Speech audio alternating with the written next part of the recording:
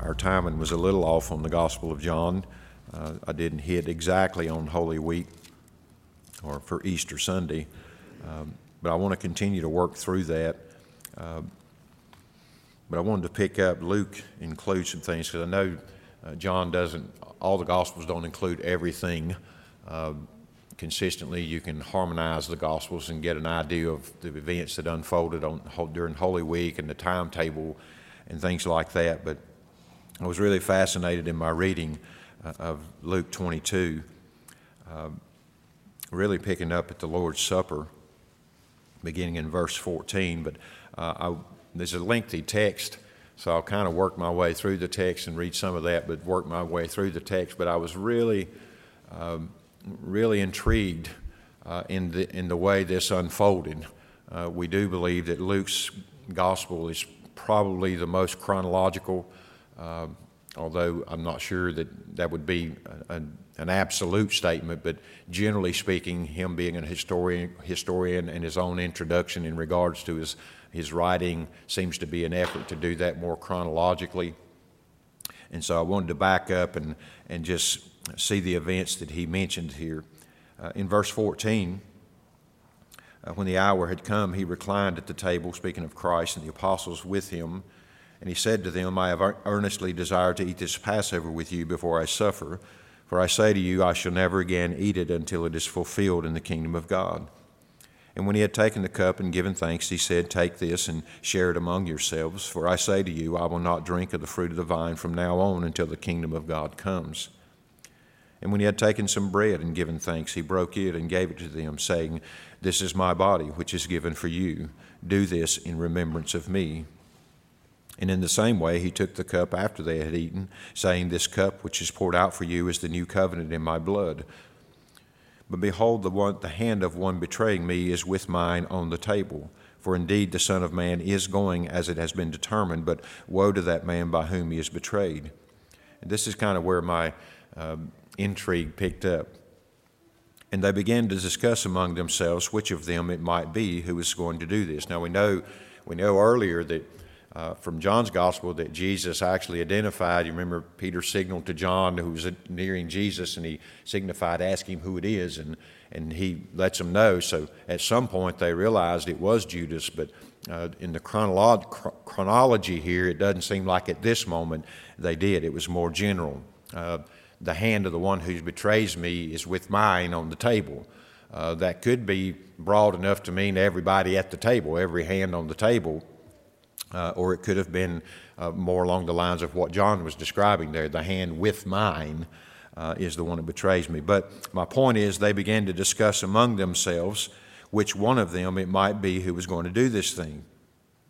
And there arose also, and that's what piqued my attention. There arose also, now this is unfolding. I don't think there's a break in the time here. And there arose also a dispute among them as to which one of them was regarded to be greatest.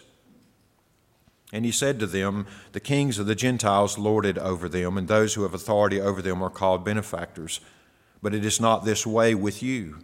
But the one who is the greatest among you must become like the youngest, and the leader like the servant. For who is greater, the one who reclines at the table or the one who serves? Is it not the one who reclines at the table? But I am among you as one who serves. You are those who have stood by me in my trials, and just as my Father has granted me a kingdom, I grant you that you may eat and drink at my table in my kingdom, and you will sit on thrones judging the 12 tribes of Israel. And then immediately he says, Simon, Simon, behold, Satan has demanded permission to sift you like wheat. But I have prayed for you that your faith may not fail, and you, when once you have turned again, strengthen your brothers. But he said to him, Lord, I am with you, and I am ready to go both to prison and to death. And he said, I say to you, Peter, the rooster will not crow today until you have denied me 3 times, or denied that you know me 3 times. And he said to them, When I sent you out without money belt and bags and sandals, you did not lack anything, did you? And they said, Nothing. And he said to them, But now whoever has a money belt is to take it alone. Likewise also a bag, and whoever has no sword is to sell his coat and buy one. For I tell you that this which is written must be fulfilled in me. And he was numbered with transgressors. For that which refers to me, Jesus says, has its fulfillment. And they said, Look, here are 2 swords. And he said to them, It is enough. And he came out and proceeded as was his custom to the Mount of Olives, and the disciples also followed him. And when he arrived at the place, he said to them, Pray that you may not enter into temptation. And he withdrew from them about a stone's throw, and he knelt down and began to pray, saying, Father, if you are willing, remove this cup from me, yet not my will, but yours be done. Now an angel from heaven appeared to him, strengthening him, and being in agony, he was praying very fervently, and his sweat became like drops of blood falling down upon the ground. And when he arose from prayer, he came to the disciples and found them sleeping from sorrow. And he said to them, Why are you sleeping? Get up and pray that you may not enter into temptation. And while he was still speaking, behold, a crowd came, and the one called Judas, one of the 12, was preceding them, and he approached Jesus to kiss him. And Jesus said to him, Judas, are you betraying the Son of Man with a kiss? When those who were around him saw what was going to happen, they said, Lord, shall we strike with the sword? And one of them struck the slave of the high priest and cut off his ear. But Jesus answered and said, Stop, no more of this. And he touched his ear and healed him. Then Jesus said to the chief priests and the officers of the temple and elders who had come against him, Have you come out with swords and clubs as you would against a robber? While I was with you daily in the temple, you did not lay hands on me, but this hour and the power of darkness are yours. So I read through the entirety of the text, and there's a lot of things we could emphasize here, but one of the things that was intriguing me was the conversation with the disciples and Jesus' response to that as well. And first of all, like I said, it was in verse 23, which is the discussion. So when they hear this, I understand at this point at least, Judas has not yet gone out. He's still with them there. But at this point he says to them, Indeed, the Son of Man is going, but behold, the hand of the one betraying me is with mine on the table. And then verse 23, they began discussing among themselves which one of them it might be who was going to do this thing. Well, that's important. An important context for what he says next, because somehow that conversation evolved or devolved, if you will, into a dispute. Because this first one says there's a discussion, verse 23, verse 24, now it's a dispute. And it is among them as to which one of them was regarded to be greatest. Now, I ask Hope this, and I will ask you this. Whenever you read about that conversation about the argument about the greatest, does your mind envision each man making his case for his own greatness? I think generally that's the way we think. Peter would say, well, I'm the greatest, and the other would say, no, you're not. I think I'm the greatest. And so there may have been this dispute. We view it that way, but I don't think that's the case. I think they were disputing among themselves in the context of what he had just said, and it amounted to who was the greatest. I envision it this way. One of the hands at the table is going to betray me. And so we start discussing as much as discreetly as we can out of the presence of Jesus who that might be. And somebody looks at Peter and they say, well, it can't be Peter. I mean, he's ready to go die. It can't be James and John. I mean, that's the sons of thunder. It can't be them. And it can't be Judas because he's got the bag and he's trusted with all the money. I mean, the Lord trusts him with the entire property of our disciples group here, so surely we can rule him out. And it's almost as if they were discussing among themselves in regards to who we could rule out based upon their perception of their greatness. We can rule Peter out.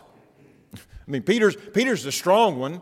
He's the spokesman of us all. He's the one within the inner circle, he, James, and John. So we can rule those three out. And maybe we can even rule Matthew out because he might be the most humble of all, having been a tax collector. And what about Simon the Zealot? What, a zealot's not going to betray him. We could rule the zealot out. What about Judas, the money bag guy? Well, he's the most trusted one among us. He carries the money. And so it seems to me that the discussion in regards to who was the greatest evolved from a discussion of trying to eliminate who it might be that was going to betray him so they could narrow it down to one of those persons, maybe themselves. I put myself kind of in that conversation because my instinct would have been to look at Peter, look at John, look all around me and think to myself, well, it's not them. I might be in the category that does because I know my own heart, and I'm not a Peter, and I'm not a John, and I'm not a James, and I'm not a Simon, and I'm not a Judas. I may be the one. And so that's the discussion. And so they have this discussion in verse 24 rises to the point of a dispute. And notice here it says as well, it was a dispute among them as to which one of them was regarded to be the greatest. Not which one was the greatest or which one claimed to be the greatest, but who do we regard as the greatest? And apparently the dispute came because maybe somebody said, well, I think Peter. And the other one said, no, I think John. And so they began to dispute about which one was the greatest. So they're all caught up in this discussion in regards of who's the greatest on that paradigm based on the fact that Jesus has just exposed that one among you is going to betray me. And so you have to kind of relate to them in some way, because he said something stunning here, is that one of you in my closest inner circle here is going to betray me. And so they are alarmed enough about that to begin to try to figure out who that was, but they're trying to figure it out in the same way that the world thinks. They're evaluating greatness by all the same characteristics the world uses. And so Jesus addresses that in verse 25. So he says to them, the kings of the Gentiles lord it over them. That's the greatness. I thought about that's interesting because those over whom the king resides acknowledge him as their king. You ever wondered this? I've wondered this in all my life, really. How is it that a nut can ascend to the most powerful positions in the world? I think often of Hitler, and I listen to recordings of the speeches, and I'm hearing that, and I'm thinking, so he's passionate. Is that all it takes? And you remember the people of Israel themselves wanted a king, and God gave them a king just like they wanted. He was head and shoulders above everybody else. He looked like a king. He fit the part. And so there's this something in us that wants to evaluate greatness according to the way the world does. And that's exactly what Jesus is challenging there. The Gentiles, the kings of the Gentiles, lord it over them. And those who have authority over them, they call their benefactors. This is where our livelihood comes from. They are our blessing. Our kings that are over us, who lord it over us and are in authority over us, they're the ones through which we profit. It is profitable for us to have them that way. I want the powerful people in charge. And he's saying, he's challenging what they're discussing on the basis of how the Gentiles operate. Essentially, I understand that he's saying to them, you're thinking about this in the exact same way that the world's thinking about this. But I've come to introduce to you a completely different paradigm for thinking about greatness. And you're eliminating one another according to what you perceive as their greatness to get to the bottom of who it is going to betray me. And I'm telling you that you're going to undermine yourself by evaluating in that way. He goes on to tell them here, verse 26, but it is not this way with you. It's the wrong paradigm. I mean, that should have, I think it did, but it certainly should have ended the conversation. In other words, you're discussing this as though the Gentiles were involved here. That is not the frame of mind by which you need to be evaluating greatness or even trying to answer the question in regards to who it is that will betray me. That is not for you. Let me just insert here, believers, it is not for you either. It is not at all for you to evaluate the great ones among us. I thought about this as an analogy. If someone came in now, a prophet from the Lord, and said, one of you in this room under persecution is going to deny Christ even exists. Now, how many of you would be looking at me or looking at other people? I'll just pick on Brian, but how many of us would say, well, I don't know. I think Larry's pretty bold. I don't think he would be the one. And somebody else say, no, I don't know. He's quieter and he is not out in public, but he's liable to be the one to hold fast and Larry go the other way. And now we're disputing among what? Who is the greatest of us, judging by what we're observing here. And that's exactly what they were doing. And Jesus says to them, it's not the way with you. But the one who is the greatest among you must become like the youngest.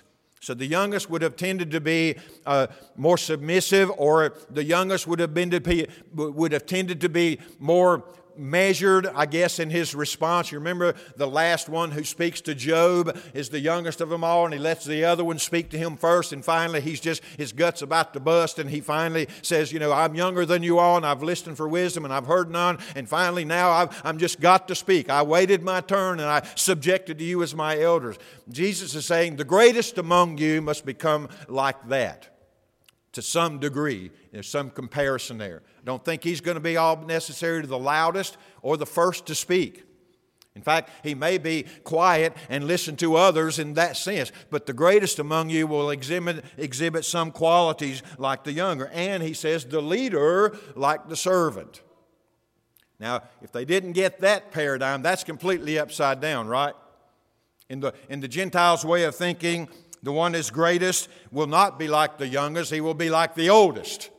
And everybody will be considered inferior to him in some way, whether it's in age or in characteristics or qualifications or all those other things. He will be elevated. He will be above and they will be below. But in this paradigm, the one who is greatest shall be the one underneath, carrying, as it were, the others.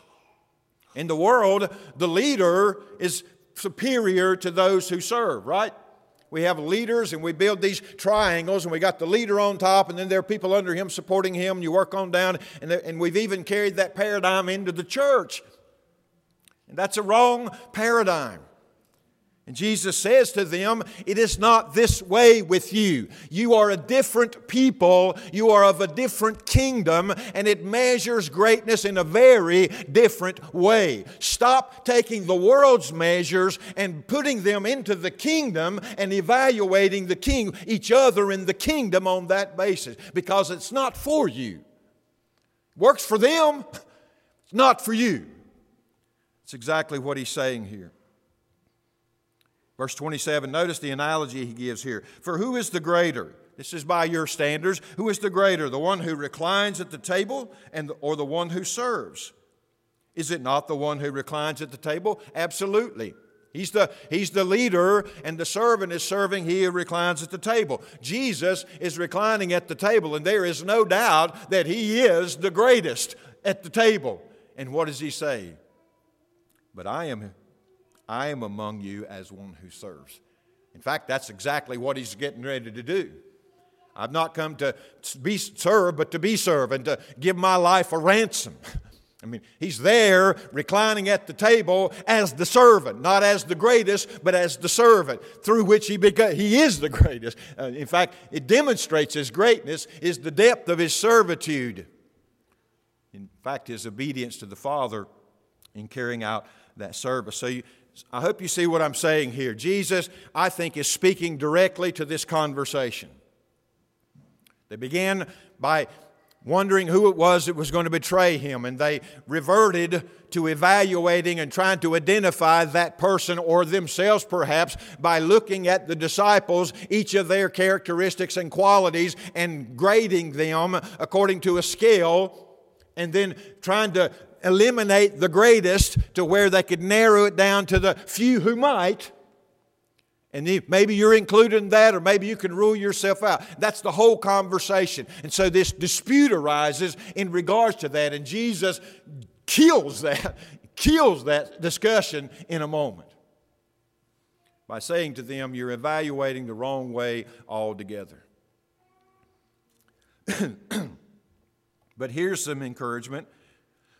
In verse 28, he immediately goes from that to say to them, you are those who have stood by me in my trials. And just as my Father has granted me a kingdom, I grant you that you may eat and drink at my table in my kingdom, and you will sit on thrones judging the 12 tribes of Israel. That's indicative of greatness. I mean, none of us will be sitting on the thrones of it, judging the 12 tribes of Israel. We may be at the table in the largest sense in the presence of God, but these will have the immediate seats at the banquet. In glory, they have a special place in the Lord's plan and in His decrees here. And He's essentially undergirding what He's just said. You're measuring greatness the wrong way. Here's how it ought to be measured. In fact, I'm the standard by how you measure greatness. Nevertheless, don't look in this world for your reward and for your exaltation. Look into the next world, the world which you will reach by serving as I am serving. And that's exactly what they've done. So He doesn't leave them without hope. To me, this is indicative of the joy set before them. They endure the cross of servanthood in their lives. Let me just say a word about servanthood. You realize, of course, that everything about true servanthood runs against your grain, the grain of your nature. We're not prone to serve. Even if we are docile and are easily made to submit, it still isn't a heart service. It's an oppressed servitude. And that's called slavery. We're not inclined by nature to be a servant from our hearts. We would rather be served. And so what Jesus is saying goes against everything that is in their nature. They are not by nature servants.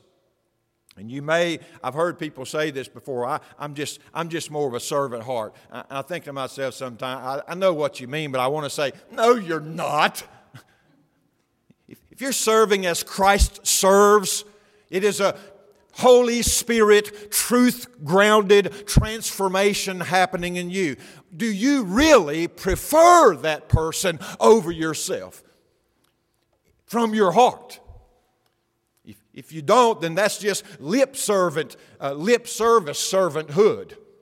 It's a nice thing to say, but be careful about saying I'm servant-hearted, because your heart is deceitful and desperately wicked, and it is not serving in the way that you might think it is. So examine why it is that you're serving and to whose glory it is. So He assures them that there is a great exalted place for them. But it is not by the world's measure. It is by the measure of the kingdom. And that's, to be honest with you, that's what we ought to be thinking. I'm always intrigued. Paul speaks about his own apostleships, and he says, I'm not conscious of anything against myself, but he says something to me that was stunning after that. He says, but I am not thereby acquitted. My conscience is not the final arbiter of my guilt. I don't know of anything. If I did, I'd repent of it and turn away from it immediately, but I don't know of anything, so I'm living as I believe I ought to be living, but I'm not acquitted by that. There is one who judges me, and that's the one with whom I have to do. And so it should be a humbling, sobering reality for us. Verse 31, I've always wondered when I read this text how it just felt like it was out of the blue. Like something just occurred to Jesus. Oh, by the way, Simon. But I think it's in complete context. Because who do you think they had in their minds exalted to the greatest part that would dare not betray Jesus? Don't you think it might have been Peter? And here Jesus turns to Peter in the stream of this conversation and says, Simon, Simon, behold, Satan has demanded permission to sift you like wheat. But I have prayed for you, that your faith may not fail. And you, when once you have turned again, strengthen your brothers.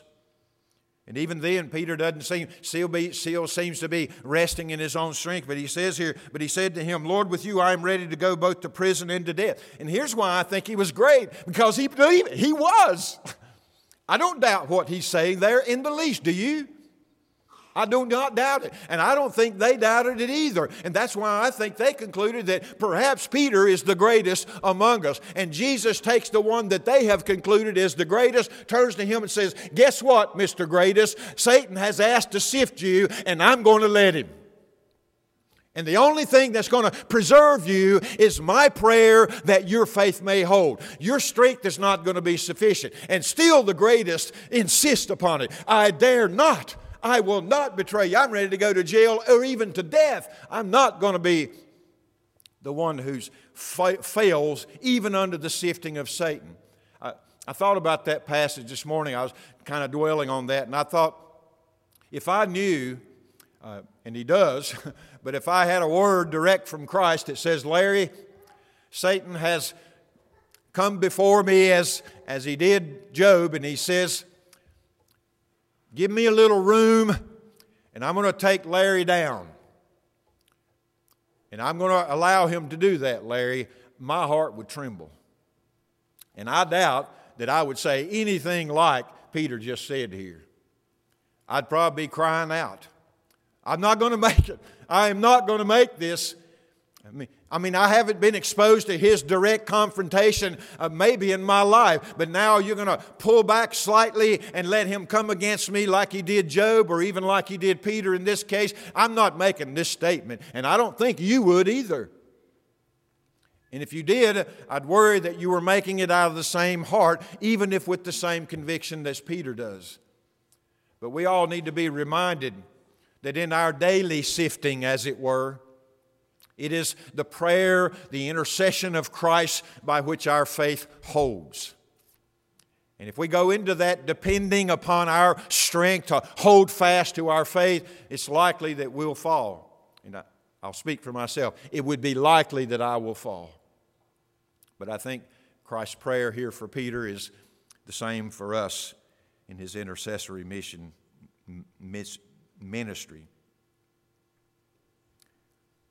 Now, 35 through 38 are interesting to me and a little complicated and confusing, I'll have to admit. He says to them, when I sent you out without money, belt, and bag, and sandals, you did not lack anything, did you? And they said, no, not a thing. I provided for everything was provided for you by the providential decrees of my Father. I sent you out, you obeyed, you went out, and you didn't worry about anything. You didn't worry about money, belt, luggage, sandals. You didn't take any kind of weapons. Notice Jesus is not recorded to have carried a sword, but apparently two of the disciples did, at least. We find out later on. But apparently that was permitted. It was sort of customary. And I'm not talking about a big Roman sword. It was more, we would maybe call it more of a dagger. So he said, you didn't have any of those things, did you? And the answer is no. And the implication is God provided providentially for everything you need to obey me. And I'm here with you. But then, interestingly and confusingly to some degree for me, in verse 36, and he says to them, but now, it's almost like he reverses that. Whoever has a money belt is to take it along. Likewise also a bag, and whoever hasn't no sword is to sell his coat and buy one. Now, if I didn't have other scriptures, in fact, this very passage, because later on Peter's got one, and he apparently uses it. And Jesus tells him, put it up. And also he says to Pilate, when Pilate says, are you a king or not? Tell me. And he says, you say it correctly, I am a king. But he also says, but my kingdom is not of this world. If it were, then my followers would fight. And so it seems to me that there's a principle in regards to the kingdom of God that they don't take up arms in the way that the world does to defend the kingdom. They don't need to. There's nobody greater than the king of the kingdom. His kingdom will stand and it will be victorious. And so it's confusing here to me. Some writers believe that Jesus is contrasting the difference in the ages now in regards to while we were ministering and we were popular among the people and they were receiving us and they were receiving healing and the 5,000 were eating and there were miracles and there was high expectations all around. It was a wonderful world. You didn't have to have anything carry with you because wherever you went, the people knew who you were and related you to me and came to you and provided for you, and you've essentially had it made in many ways. It's as if he's saying that's about to change. Because those people that are crying Hosanna in a few days are going to be crying crucify, and they're going to look around to see who was along his side as he came down into Jerusalem, or came up into Jerusalem, and were his disciples. And things are going to be very different from you now. Now when you go out, they're not going to be providing for you. They're not going to be excited about you, and expectations are not going to be high. You're going to be the light that shines into the darkness, and the darkness they hate. If they have persecuted me, they will persecute you. So I tend to lean in that direction. Jesus is contrasting two different environments completely, and the cross is going to change everything. In fact, I say that partly because of his response. Because they hear this, and they say to him in verse 38, look. You can almost hear their excitement. Look, here's two. We got 11 disciples with us. Judas has already gone out. We got 11, and amongst the 11, we got 2 swords. What do you think? There's a horde coming against you with swords, not to mention the whole Roman Empire. We got 2. And I do think Jesus' response doesn't mean to say, 2's enough, we can take over the world with 2 swords. I don't think that's what he means at all. In fact, I think Jesus, seeing that they have 2 swords and that they have misunderstood and taken literally what he's saying here, and not in the way that I just described, is saying almost as if he's saying, enough of this conversation. It's enough. It's enough. You missed it. Let's move on. That's my thinking. Notice as well, move through this maybe more quickly. In the Garden of Gethsemane, he goes in Luke's Gospel to the Garden of Gethsemane now, and he came out and proceeded, as his custom was, to the Mount of Olives, and the disciples also followed him. And this was part of the intrigue as well. When he arrived at the place, he said to them, "Pray that you may not enter into temptation." What was the temptation? Was it to run away? Could be to deny him. And Peter's going to get sifted, and perhaps to some degree the other disciples are as well. But Jesus is already assured by the Father's will that they're going to smite the shepherd and the sheep are going to be scattered. So he's about their preservation here. That doesn't relieve them of their reason, their own motivation for fleeing or denying or whatever they're going to do. But the events that are going to be unfolding are going to be temptations to you. So why are you sleeping? Stay here and pray. I'm going to pray. I'm going to pray. And I don't have sin in my life. So how much more ought you to be praying, because the temptation is coming upon you? Verse 41 says he withdrew from them about a stone's throw, and he knelt down and began to pray. Another gospel says he took Peter, James, and John a little farther and then went a little farther from them. And he knelt down to pray. In verse 42, and he was saying in his prayer, "Father, if you are willing, remove this cup from me. Yet not my will, but yours be done." I think you could make the case the cup involved there is the wrath of God that he was about to drink on behalf of sinners. Now an angel, Luke tells us, from heaven appeared to him, strengthened him, and being in agony, he was praying very fervently, and his sweat became like drops of blood falling down upon the ground. And when he rose from prayer, he came to the disciples and found them sleeping. He says here from sorrow, perhaps sorrow in regards to what was going to unfold, or we're not told exactly what's motivating the sorrow here. Is it sorrow about the rebuke they just received in regards to the discussion about greatness? Is it sorrow in their discussions about that, or their maybe by now their knowledge that one of those among them was a betrayer? We're not told exactly what the sorrow was, but we are told that they were sleeping. And Jesus says to them again, "Get up and pray, that you may not enter into temptation." Here's what my idea, my understanding of the temptation that was going to come upon them was to fight. To fight. I mean, they're here. Jesus says, "I'm going up to Jerusalem, going to be handed over to the Jews and ultimately to the Romans, and be crucified, and the third day rise again." We're going into Jerusalem, and they're going to be crying, "Crucify," and not "Hosanna." I mean, he's already done that, but they're going to be crying, "Crucify. I'm going to trial. I'm going to be crucified here." And they're still with him. In fact, Peter's saying things so bold as to say, I'll go to jail and even to death. I'm not going anywhere, Jesus. They're there. And then while all this is happening, while he was still speaking, behold, a crowd came, and the one called Judas, one of the 12, was preceding them, and he approached Jesus to kiss him. What an injury.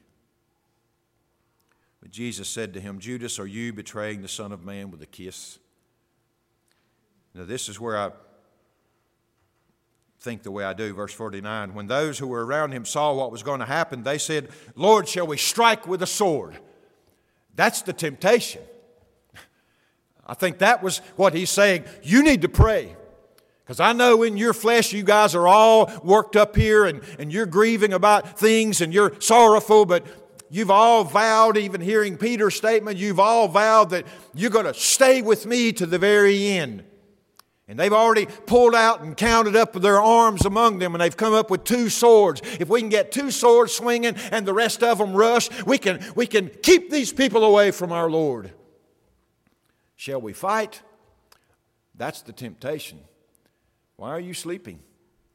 That's the way your heart is. That's where your heart is, and you're asleep. Are you going to fight now to hinder that hour for which I've come into the world? You need to be praying, not sleeping, because your impulse is to be fighting, and there is going to be no fighting tonight. In fact, you're all going to flee away by God's own decree so that you'll be preserved to bring this gospel to the world. So there's not going to be any fighting tonight.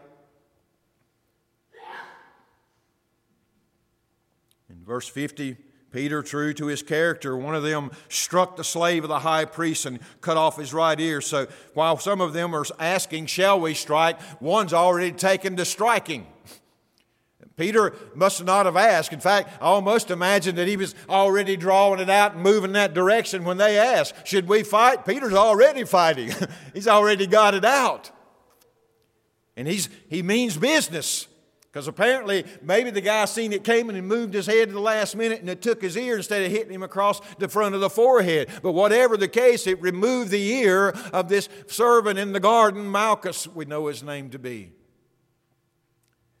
And so what does Jesus do? Verse 51, I love the force of this. Jesus answered when he saw what unfolded there and said, stop. I can imagine he said it that way. Stop. No more of this. This is not the way the kingdom operates. We rely on a power beyond the power of the sword and the power of the human will and the power of human determination. We rely upon the power of God and the certainty that the Word of God will be fulfilled. Stop this. I think, let me say this carefully. There are places in our culture today where we ought to be engaged.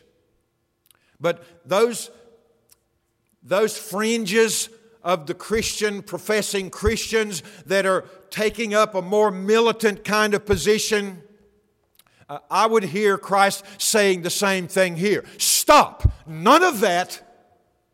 None of that. In fact, I have to restrain myself sometimes because I am by nature compelled to want to demand my rights. You are invading upon my rights as an American. I am a citizen of the kingdom first, and that doesn't guarantee me American freedom all of my days. And so I have to be careful in that. And certainly, Christians, we ought to be careful in any insinuation that we must take up the sword now to defend the kingdom. Jesus told Pilate, if my kingdom were of this world, my people would fight. Now, on the flip side of that, do I believe in a righteous war and a taking up of arms? I do. I do. If the acts of this one intending evil becomes a threat and to take the lives of many who are not against him in any way, I feel as though I would not be a proper steward of those under my care if I didn't stop the one trying to do them harm, even death. And on that principle, I do believe in just war theory. I may be wrong, and I may get to the heaven and the Lord says, Larry, stop that. Don't do that. Maybe, but I don't believe Christians ought to be sitting by passively when they have an opportunity to press back against those violations of human rights, really. So that's the other side of that coin. Let me finish. Jesus says, verse 52, then Jesus said to the chief priests and the officers of the temple and elders who had come against him. Notice here how they came out with all the world's implements. Have you came out with swords and clubs as you would a robber? Am I a threat to you and you employ secular means to come against this threat? You've had your opportunity to engage in regards to the Scriptures and you've had no answers. And so you've taken up thou the weapons of the world, the sword of the world, and not the sword of the Word, because you don't know the Word. So you've abandoned that weapon, that offensive weapon against me, and you've taken up the secular, the literal sword, and you've come out against me. And he says to them, while I was daily with you in the temple, you didn't lay hands on me. But then he ends as if he's, in some sense, turning it over to them in some degree. We know that he eventually, in John, he says to them, if you come after me, then let these go, and they go away. But he says here at the end of this, but this hour and the power of darkness are yours. You're going to succeed in what you're aiming to do here. You want me dead, you want me crucified, and this is your hour, and this is your darkness. You will be successful in your task. So no need for swords or clubs. No need to harm these others. I'm the one you want. This is your hour. The darkness is yours. You are going to be successful. He's almost assuring them that there's not going to be any resistance here. I am going as a sheep led to slaughter. I'm not going to cry out. I'm not going to demand my rights. Even though I am unjustly accused and being murdered unjustly, I am not going to insist upon my rights, because this is the hour for which I have come into the world. So even though the darkness and the hour is yours, the events are my Father's, and I am bound to obey Him all the way to the point of death. That's a different world, folks. That's a different world altogether. So this conversation, if you don't get anything, just hear this. This is not just some filler stuff to get to the cross. This is critical in understanding for the disciples and even for us today what the cross was going to do. What was going to be accomplished through the cross. And that accomplishment lasts to this very day and will forever. So thank you for your attention. I think I'm over time, so let's pray. Father, thank you for your word.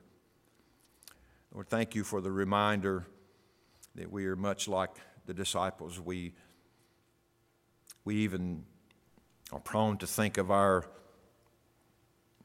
greatness according to the level of our devotions. We look at others and we say, oh, I wish I was devoted in that way, and they're much greater than I. And Lord, we're using the world's standards. If there is a faithful devotion, and if it is a true God-honoring devotion, it is a devotion brought about by a transformed heart, brought about by the cross. And Father, and the root of that was Christ serving, giving up His own life. So Father, if we take anything tonight, help us take away what it is to be a servant in the pattern of Christ Himself. Bless those who've come tonight, Lord. Help us as we continue to walk with You and continue to try to understand and to grow. And Lord, help us to be reminded at times we're like Peter, and times we can even be like Judas.